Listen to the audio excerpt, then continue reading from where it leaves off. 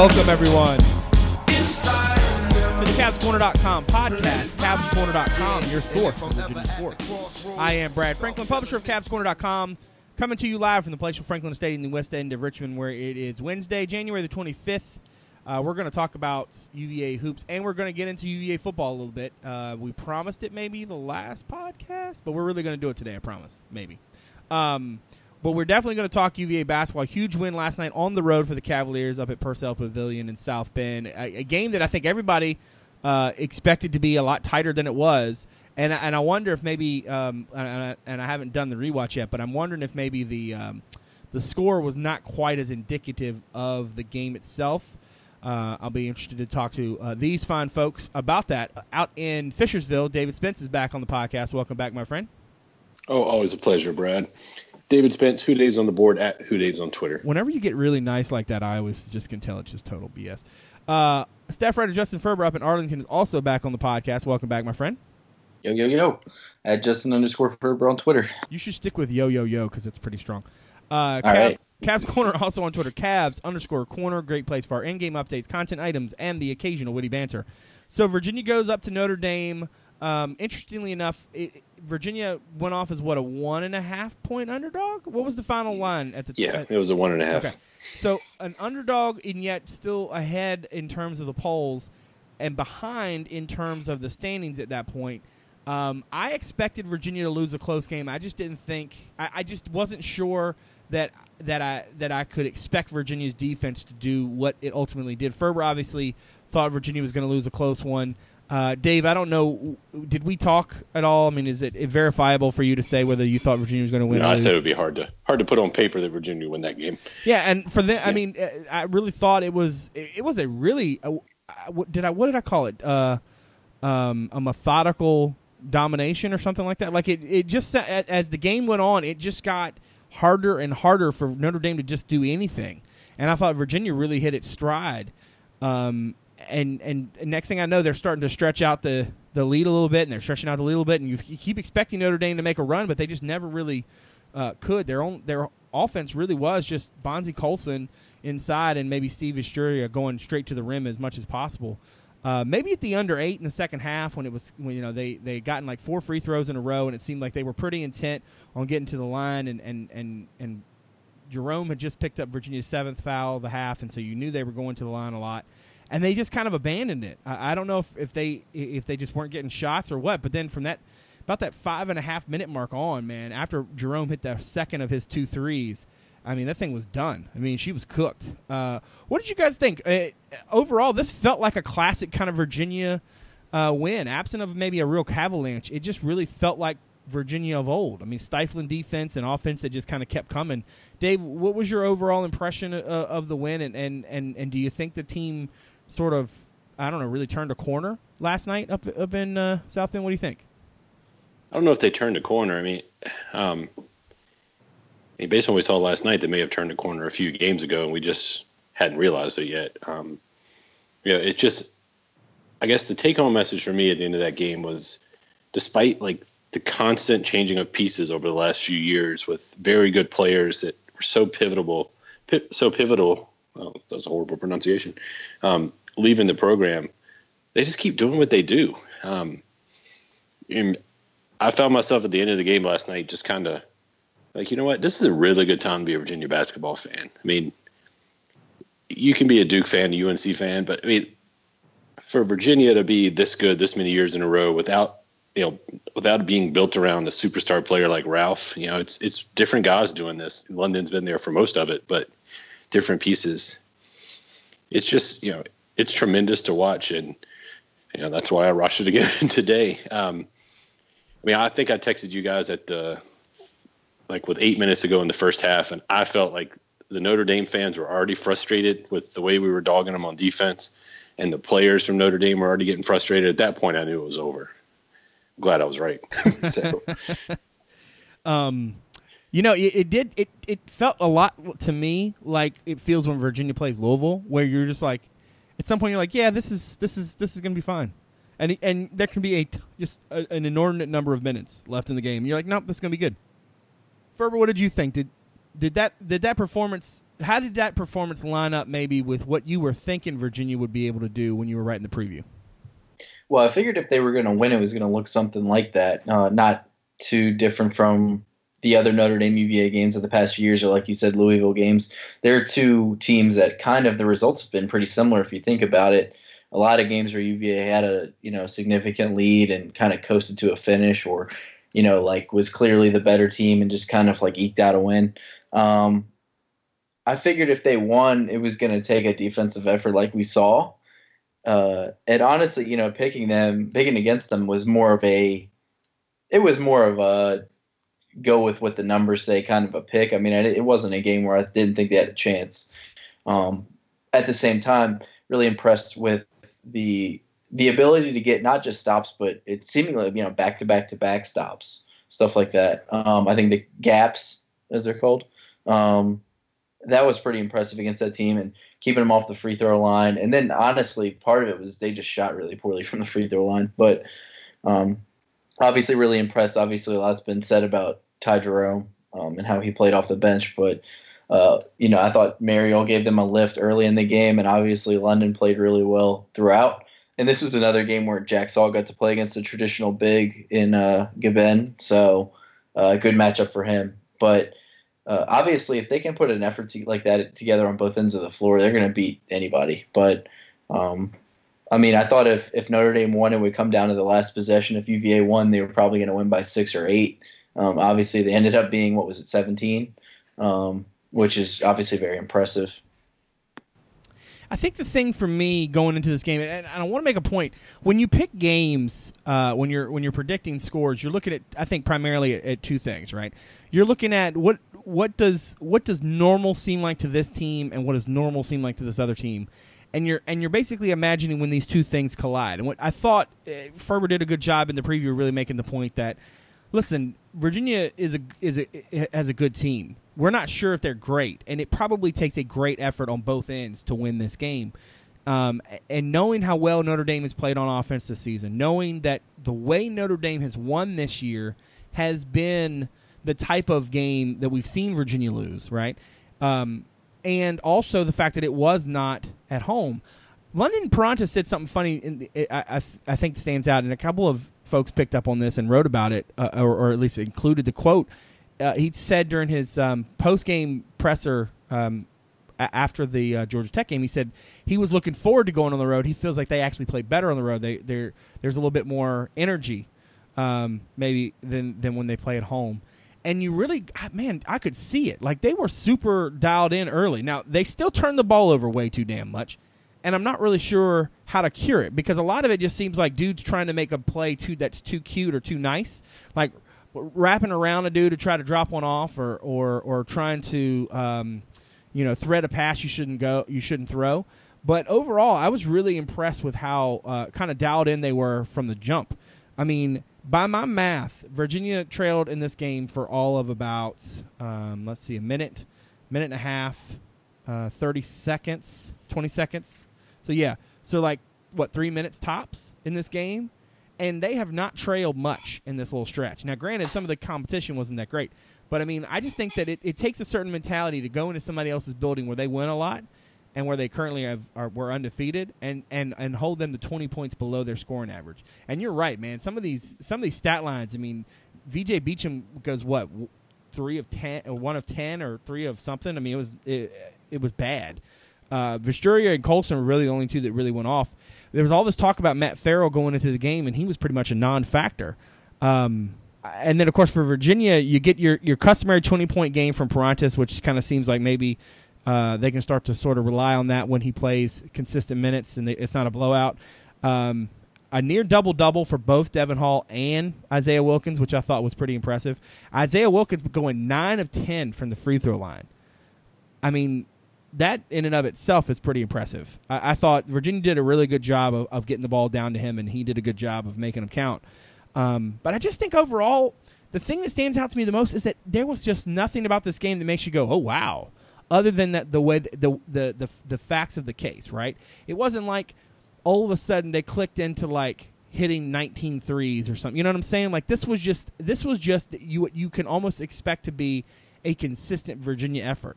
And you start to wonder, like, well, maybe this is what this team is. And I feel like we've thought that a couple times at different points in the season. I watch this team play, and I think, you know what, like, they actually could be very good. Now, they still have some stuff to correct. I mean, they got to cut down on turnovers. I still think they have a little bit of an issue there. I think the two changes of one, moving Shayok into the starting lineup obviously seems to be working well, but I also think them playing London Perrantes more off the ball has really been a big boost. And the more minutes you get from Ty Jerome, clearly the better, it seems like. What did you guys think of his performance last night, and how shocked were you to see him making those plays late in the second half? Dave, we'll start with you. I mean, I was a little shocked. It's a big game and a big moment. It's not like he was hitting garbage shots, the first three, I mean, it was questionable whether they got fouled on it. The first one he made, but I can't remember where I read it. Someone noticed it, like, as soon as he like went to the floor trying to get the foul, he was back on his feet and up the court to prevent, keep the defense balanced. And then the second three he hit on Farrell, I mean, it was so veteran. If you watch the replay of it, I mean, he's dribbling a couple times, screen action's kind of coming, and Farrell, like, literally, he's not far off of him, but he's off of him. And Farrell turns his head back to look at the post to see where he might be passing it to. And as soon as his head turns, he's up and the shot's gone. I thought the most impressive move was when I think he's coming from the left wing against Farrell, and he crossed him over twice and then got to the lane. That was the moment, like, look, you can hit a three, but to have the confidence to go against a guy like Farrell's having a great year, obviously older than Ty, and to make that play in that situation, it says a lot about where Ty's come from since his injury and since arriving at UVA. And if you can get that kind of minutes from him, even if it means, London getting 3 or 4 extra minutes of rest per game, that adds up by tournament time. Plus, it gives you so many options what to do with the lineups. And, you were mentioning, not to get completely off topic, but you were talking about the turnovers.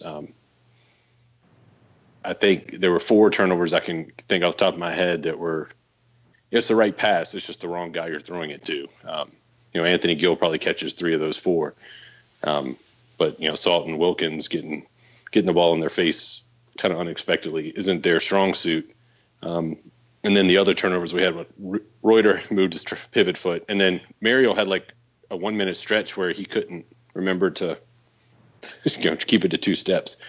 But otherwise, I mean, even though there were some turnovers there, I think Notre Dame only had 2 transition points, and that was that late turnover off the inbound after they subbed Kyle in. So I believe that's 6 total transition points Notre Dame scored against Virginia in the last whatever game. So, any play you can get from Ty makes our team better. I think I'm pretty sure we'll talk about Salt, but he was huge last night too.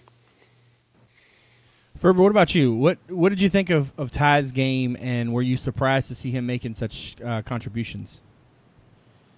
Yeah, I mean, he's been a steady presence with the ball. Obviously, he hasn't been that big of an offensive weapon, but being able to knock down the threes that he made, those weren't easy threes either. I mean, one was contested in the corner, and I thought he got fouled too, but they didn't get the call. And then the one against Farrell was nice. Obviously, getting to the basket, if he could do that, he's got length, so he's going to have a physical advantage over most point guards that are guarding him, which is huge, and I think will pay dividends during his career. It's going to be easy for UVA fans to get a little excited about what the future backcourt's going to look like in years to come. But, I mean, obviously the big thing is that he kind of is a steady presence. But any offensive contributions like the one you saw last night would be a huge plus going forward. Veteran plays by a young player, but obviously you can see why Tony liked him. I think he's a really steady, calm presence, and he's going to be a really good point guard here. Yeah, I think the funny thing to me is to watch the reaction on the board of basically people being like, there was like these 2 factions, right? The people that were like, I told you guys he was going to be good, and there were the other people like, oh my God, I did not realize he was going to be this good. But, it wasn't that long ago that we were kind of having conversations about redshirting, and we were all like, maybe you should let Ty redshirt, get himself physically ready because of the hip surgery and everything. But I feel like every minute that Tony has played him is like an investment into a better minute. You know what I mean? Like you just feel like he gets better every time he's on the floor. Which, quite frankly, to see Tony playing him back there that much, I thought, bodes well for down the road, because what ends up happening a lot to teams in the tournament when it comes to tournament time is like you get a little helter-skelter, right? You get a little bit shook.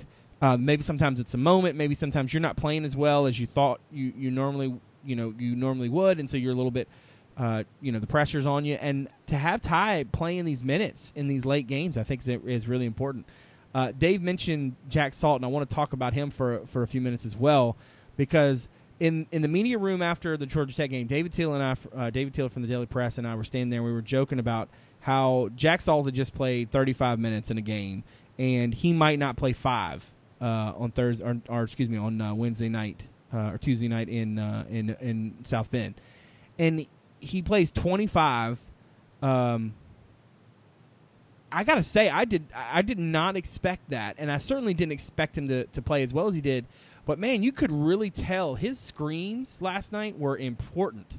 Like, he was doing some serious work, and I just don't think I don't think that gets enough credit. Just how good that offense can run when he's setting those quality screens. I'm gonna guess that you guys did not expect Jack to play as much as he did. My question, though, is going forward, is this something that they can really start to, to really play off of? I mean, can this be a central piece of the puzzle going forward, or do you think that we're still going to see him always falling back into matchups and going foreguard with Isaiah or with Mamadi or even Reuter at times? How do we feel about Salt playing with more consistency going forward? Dave, let's start with you. I mean, I think it's big for the team. Now, you're not going to run your offense around Jack, but when you think about the depth Virginia has, kind of the advantage it gives you is being able to match up against different teams that you play. Last night, Notre Dame went with 2 bigs a lot of the game, and we were able to, with Salt playing so well, you're able to go with Salt and Wilkins. So, I mean, I think just getting his confidence up and getting the trust level up that he's not going to pick up, silly fouls or stuff like that. It helps give Virginia one more look to throw at you. So if you want to go big against them because their 4 guards are hot, they can do it. So anything you can do to add that extra piece will certainly help you come tournament time, because who knows what you're going to get matched up against. But the fact that he was able to stay on last night, even when Notre Dame went small for a little while, and just like that first defensive possession is probably his best defensive possession of the year. I mean, he was all over the place, almost forced a turnover, got back, and then ended up contesting a 3 in the opposite corner. That kind of effort and intelligence, being smart with his body, certainly gives you another look that you can pull out. What about you, Ferber? Do you feel like they can really play Salt more, kind of going forward? I think it depends. I think it's still a matchup thing. It's good to see that he's kind of cut down on the fouls. Not every foul is his fault, I don't think, but he's just a physical guy.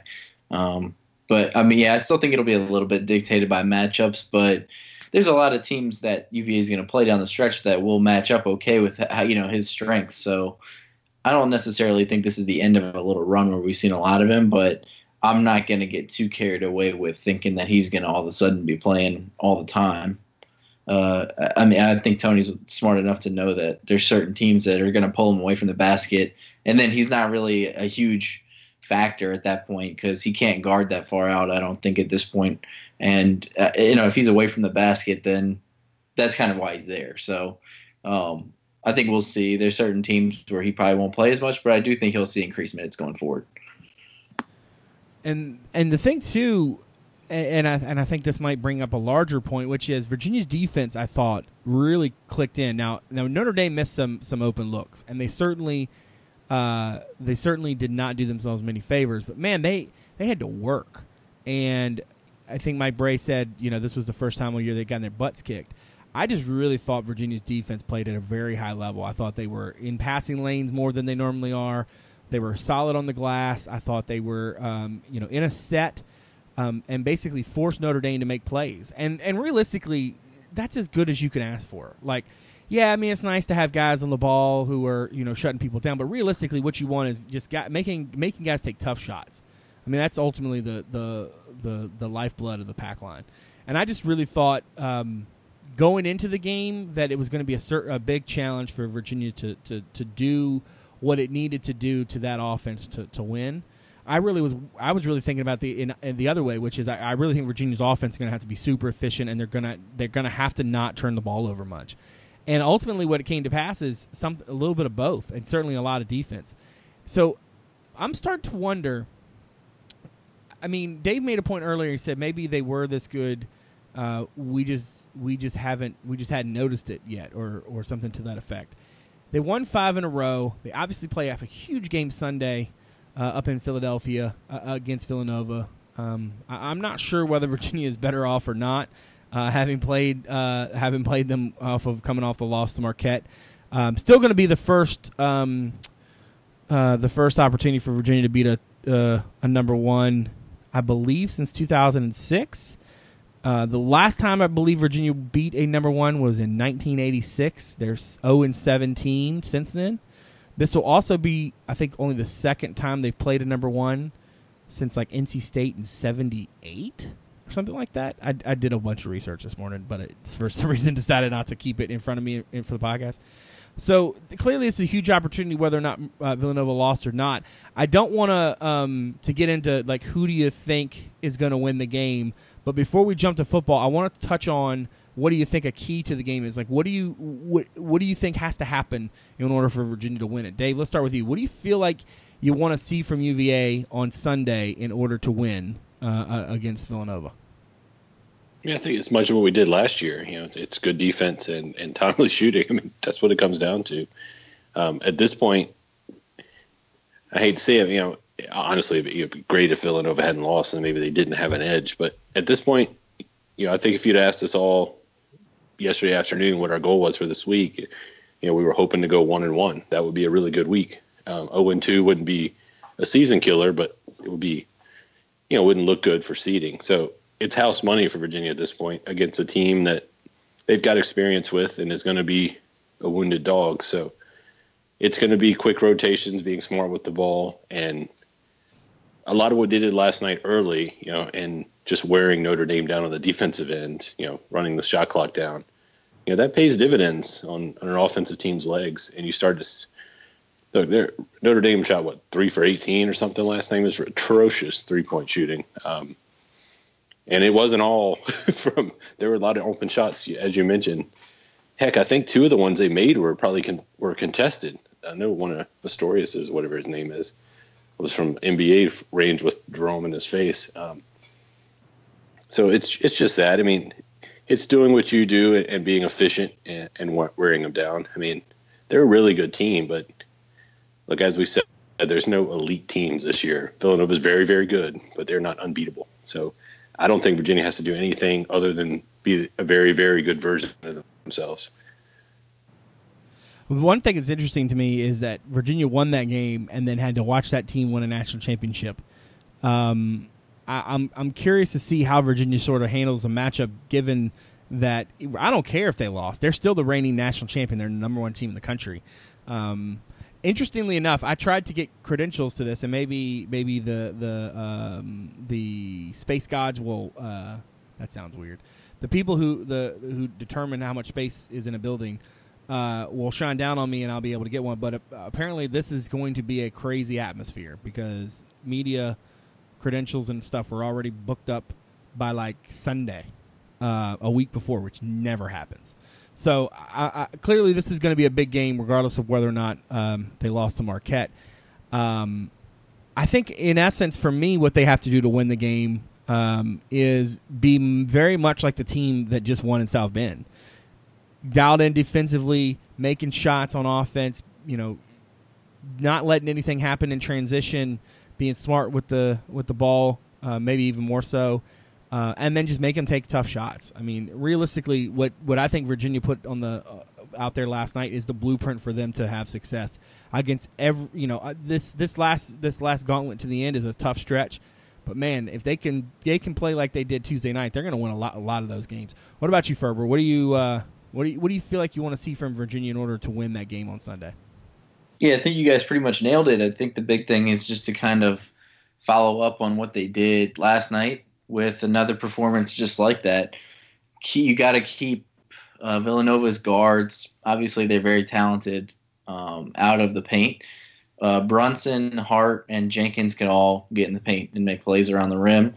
And they can shoot too, but UVA's strategy is basically to make you make the tough shot from the outside rather than get anything around the basket. So I think that is the strategy to win. Obviously, they're going to have to close out on these shots because guys like Hart and Jenkins can knock down threes. So it's going to be a tough one for sure. Obviously, it'll probably be a pretty crazy environment, and Villanova will be fired up to play this one. Maybe a little revenge because they lost last year's game. I mean, it's going to be a tough one to go in there and win, I think. But I think the recipe is the same as the one they used to win in South Bend. So, from talking about a borderline top 10 team at this point to talking about a team that lost 10 games this past season on the gridiron, Virginia football obviously knows its schedule going into the 2017 season. We'll open up with 3 straight home games: William & Mary, Indiana, UConn, before going to Boise State on the 23rd. They come back after that for their open week before they start ACC play. Kind of a nice little boxy kind of schedule, right? You get your 3 home games, you get your 1 road game, you're going to get your bye week, and then you start ACC play with a home game, and you go home, away, home, away, home, away, home. No real swings. I mean, the schedule kind of sets up nicely. I guess the question I want to pose, and I want to kind of take some of our conversation offline and kind of bring it into the podcast, so feel free to duplicate things you already said. But what I found interesting as we talked more and more about the schedule was how quickly we start looking and going, oh, yeah, that's an easy schedule. Except we forget the part where, like, Virginia's the team that really is not very good. And so you start looking at some of these teams like, oh, they should win that game. And I'm like, and then you think about it and you go, wait, what? How do we, now that we've had a day to kind of compress or whatever the word is, digest the schedule, I don't want to go, obviously, to a pick-by-pick because we have a whole podcast for that later in the fall. But the schedule itself seems to set up well. It seems to imply certain things about the season. How distressed are you about the fact that you can't trust any of it? Like, because that's exactly where I am right now. I look at the schedule and I think a decent Virginia team could easily go to a bowl game on the schedule. And I think the key word there is decent. How disconcerting is it to think about football in that way? Ferber, let's start with you.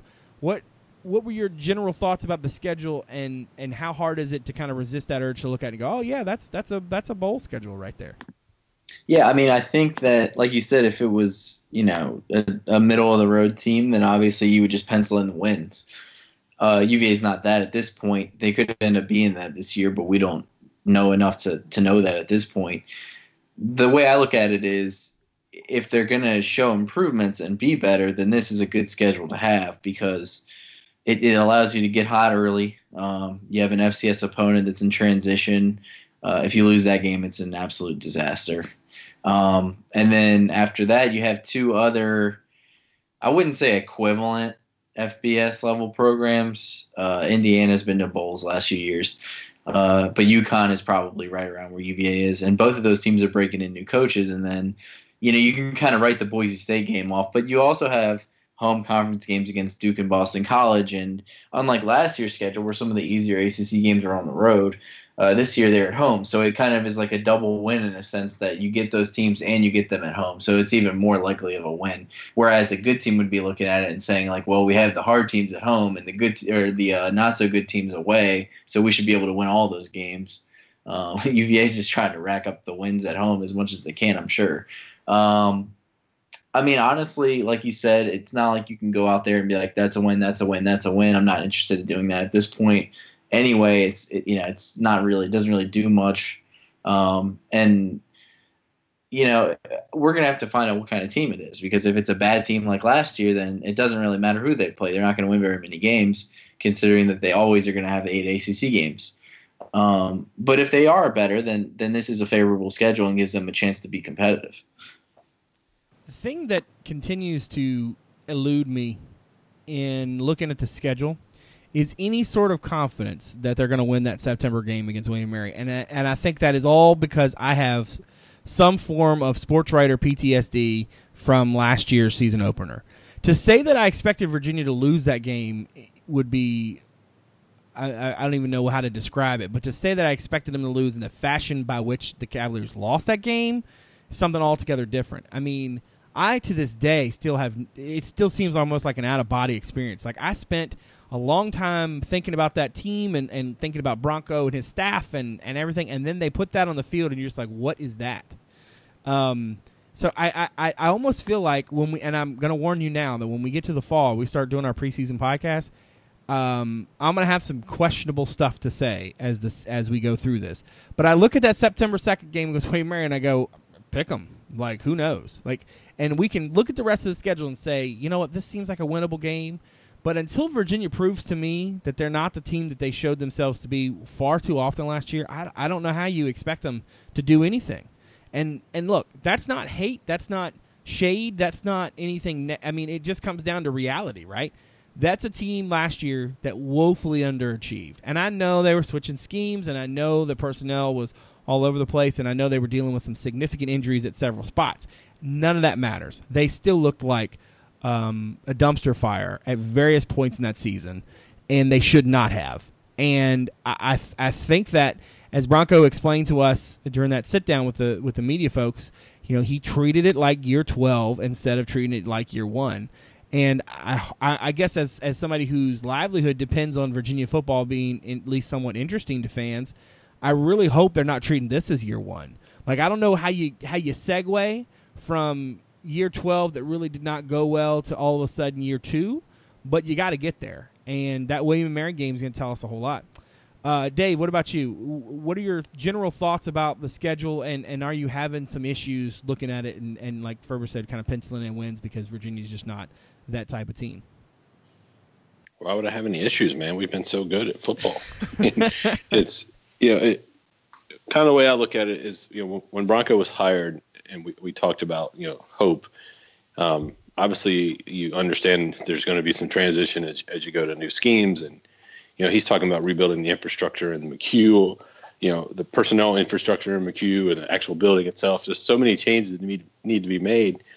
But when you looked at the schedules upcoming over the years and the talent in the program when he arrived, year 1, based on what talent was on the roster, was smoking with the really, with Dante and with some really good seniors, and looking at the schedule they had last year versus what they had a few years before that with just ridiculous out of conference stuff. You felt like if he was going to make a bowl game early, it was going to be year 1 or year 2. So year 1 clearly didn't make a bowl game. And now we're at year 2, where you still got some really good, experienced talent on the roster, especially with, Quinn and Micah coming back, who both could have gone pro. I'm not going to go deep in, we've got talent. Especially when you look at the number of seniors that are going to contribute this year. Look at the schedule we have this year, and then next year's schedule isn't horrible, but it's a little bit harder. And then 2019 and 20 get ridiculous. So there's a small window. So that alone, just because of me being tired of being a Virginia fan of a program that hasn't been to a bowl game for, 6 years now? This is a huge year. And then, so, you get excited because you love football. And then you look at the schedule, and it's probably the easiest schedule we've had in, 6-7 years, maybe longer than that. And then you start breaking it down. Like, we were joking, like, okay, if they can start 5-2, they need to start 5-2 to have a chance to make a bowl. And then you're like, well, to start 5-2, they probably need to start 3-0. Well, they haven't started 2-0 in 4 years. They haven't started 3-0 in 11 years. I mean, and you're just kind of rolling it off your tongue, like it's nothing. But yeah, last time William & Mary was in Charlottesville, it was a heck of a game. I believe that's the game where Reese took a punt return back to finally give us some distance, but it was close to the end. And then you've got Indiana and UConn, who UConn beat us last year. Now obviously they have a coaching staff change, but they've got success over us. And I remember I think the last time we played Indiana was the 2011 season, wasn't it? Wasn't it the Cam Johnson strip sack? Right. So it's not like we beat the crap out of them when they were not very good that year and we were. So, you just look and the margin for error, like you said, is just so thin. But if there is a year, it won't be a schedule. The schedule won't be the reason they lose this year. You can't get much easier in this without just mailing it in and not getting any fans to want to come to any games. And you're not going to get an easier crossover. No offense to Boston College, who's been much better than us lately, but given the fact you have Louisville as a built-in and they've been good the last few years. You've got Syracuse, Boston College. That's pretty much as easy as you can get on the crossover, and Wake Forest. In a couple of years, we got Clemson and Florida State back to back. So you got to make hay when it's there. I don't know about my confidence level of them doing it. I haven't gotten preseason awesomeness disease yet. I'm still in postseason why do I care mode.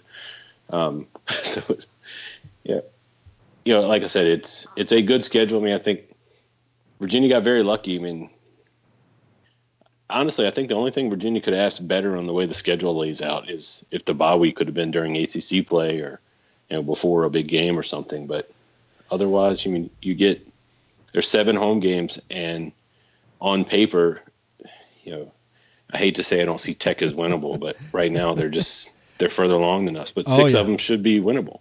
Well, one thing that's funny to me is you said something about the bye week could have come during ACC play, and I was like, yeah, before the Georgia Tech game, so Paul Johnson could have lost his mind even more. Yeah. The thing, all right, look, there's a version of reality, okay?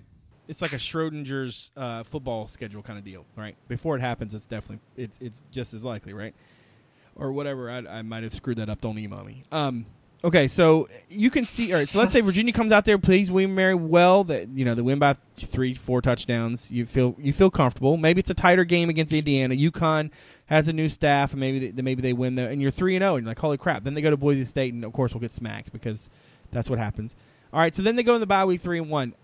Even then, you won't feel comfortable, right? You won't feel at all comfortable. Let's say Duke comes to town. They beat Duke. They're 4-1. They're 4-1. Nope. They go to Chapel Hill and get drilled, right? So now they're 4-2. You're like, okay, you know what? They are 2 games away from a bowl game, right? They are 4-2, and they have 6 games to win 2, right? And hell, maybe they come out the next week against Boston College at home and they actually win a game. Holy crap, they're 1 game away. I don't care what would happen from October the 22nd on. It doesn't matter, okay? They could lose every game from then on. As long as they didn't win them by like 70 points, that would be success, okay?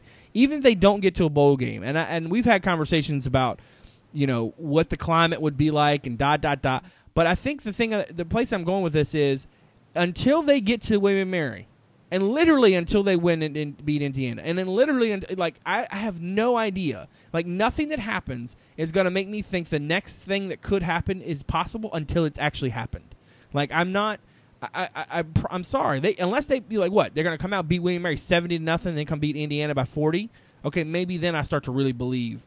But, I'm like George Bush, man. You ain't going to be fooling me again. Like, I've seen that thing happen too many times. Like I said on the board already, when I go into fall camp, I'm not going to be, making any kind of grand sweeping generalizations. I will tell you exactly what I saw, and that's it. And when the games happen, I won't put anything else on the table until they bring me the ingredients. Like I'm done expecting anything, and I don't think that's unfair. I think that's actually reasonable. I think that the folks who have totally tuned out already the new regime, you kind of have to understand, like, not just the way the last season unfolded, but the way that ended and the 2 quarterback deal and everything. Like, some of this they've sort of invited on themselves. Like, they decided to go way outside the box on a lot of different stuff, and ultimately, like, you're accountable for it. And so, like, look, if there are 15 people there for the William & Mary game, I won't be surprised. And I'm not just like fire and brimstone about this. I mean, I'm just being reasonable. They went 2-10 and lost to their biggest rival, like, as if they were the JV team. And it was bad, beyond bad. And so I think they're going to have to improve in a lot of ways. Got a lot of work in front of them. And look, there are definitely some positives. They return a lot of talent on defense. they figure out nose tackle, they could be very good on that side of the ball. Offensively, they return a lot of pieces. Their offensive line is going to be a question we're going to be talking a lot about for a lot of various reasons, including signing day. But realistically, it's going to happen. What happens at quarterback? And that's going to be a question I don't think is going to be answered for a while. So even though they do have some pieces back and various positives, I mean, ultimately the whole thing has to turn around before you believe that it will. And I don't think that's wrong. I don't think anybody is wrong for avoiding expectations. For a group that has really struggled with even the small ones that we may have had in the past. I think that might be a good place to put a pin in. I kind of went on a little rant there. So we have next week to discuss signing day. We can go on another rant then. That's true. and well, just one thing real quick. What's up? On William and Mary. If they lose that game, like that's not. I don't want to say that's not like losing to Richmond because that was bad enough. Richmond was a national title contender in the preseason, and they were a national title contender until What's-His-Name got hurt, right? Weren't they still in the mix? They got to the playoffs. Yeah, they won a couple games in the playoffs. Didn't Loletta spring a giblet or something? He got hurt in the last game. But my point is, this team was not good this year. They were 5-6, and they're going to be worse because they lose their starting quarterback and a few other key pieces. So they might be playing a true freshman quarterback. Wait, they're going to play Sean Mitchell? Very possible. Wow. So, yeah, he might get hurt. But my point is, and you're coming off a season when you already made this mistake. You know what I'm saying? Like, you already lost this game. So if they lose that game, I would consider that wholly and totally unacceptable. Like to the point of where you would have to start wondering about fit. Yeah, I would tend to agree with that. And like I don't think that'll happen. I think they'll win comfortably. But you feel free to expect all you want. I'm gonna sit over here with basically my crib is Missouri. Show me, show me. And I know these kids. I've covered them for a long time. Great guys. Really appreciate everything they do. Don't want to not trying to diminish it at all. But show me. I'm just at that point. And look, everything you just said makes total sense. Still not going that far. Still not going to do it. Want to thank everybody out there for giving us a listen. As always, thank you for your support of the show. Want to thank Dave and Ferber for being here, taking time out of their Wednesday evenings to give me a few minutes and talk UVA sports. For Justin Ferber, for David Spence, I am Brad Franklin, publisher of CavsCorner.com. Thanks for coming out. We'll see you soon.